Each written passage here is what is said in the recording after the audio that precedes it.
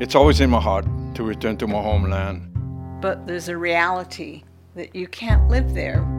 It's so much harder to be Hawaiian because you don't have that connection. You have to seek it and want it.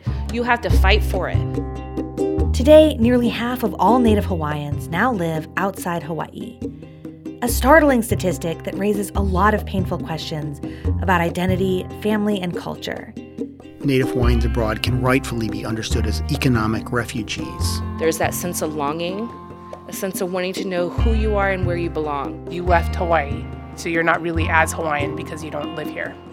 This season, Offshore is taking a deep dive into the Hawaiian diaspora. Join journalist Ku'u Ku'anoi as she digs into what is driving so many Hawaiians from the islands today and tells some amazing and little-known stories about Hawaiians who left long ago. I was stunned that Hawaiians were in the Civil War. How can this be? Never heard that story before.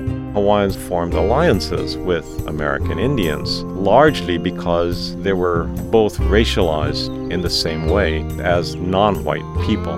This is a history that had completely been ignored. Offshore Season 4, Far From Home. Catch episodes starting May 14th at offshorepodcast.org, on Apple Podcasts, Radio Public, Spotify, or wherever you listen to podcasts.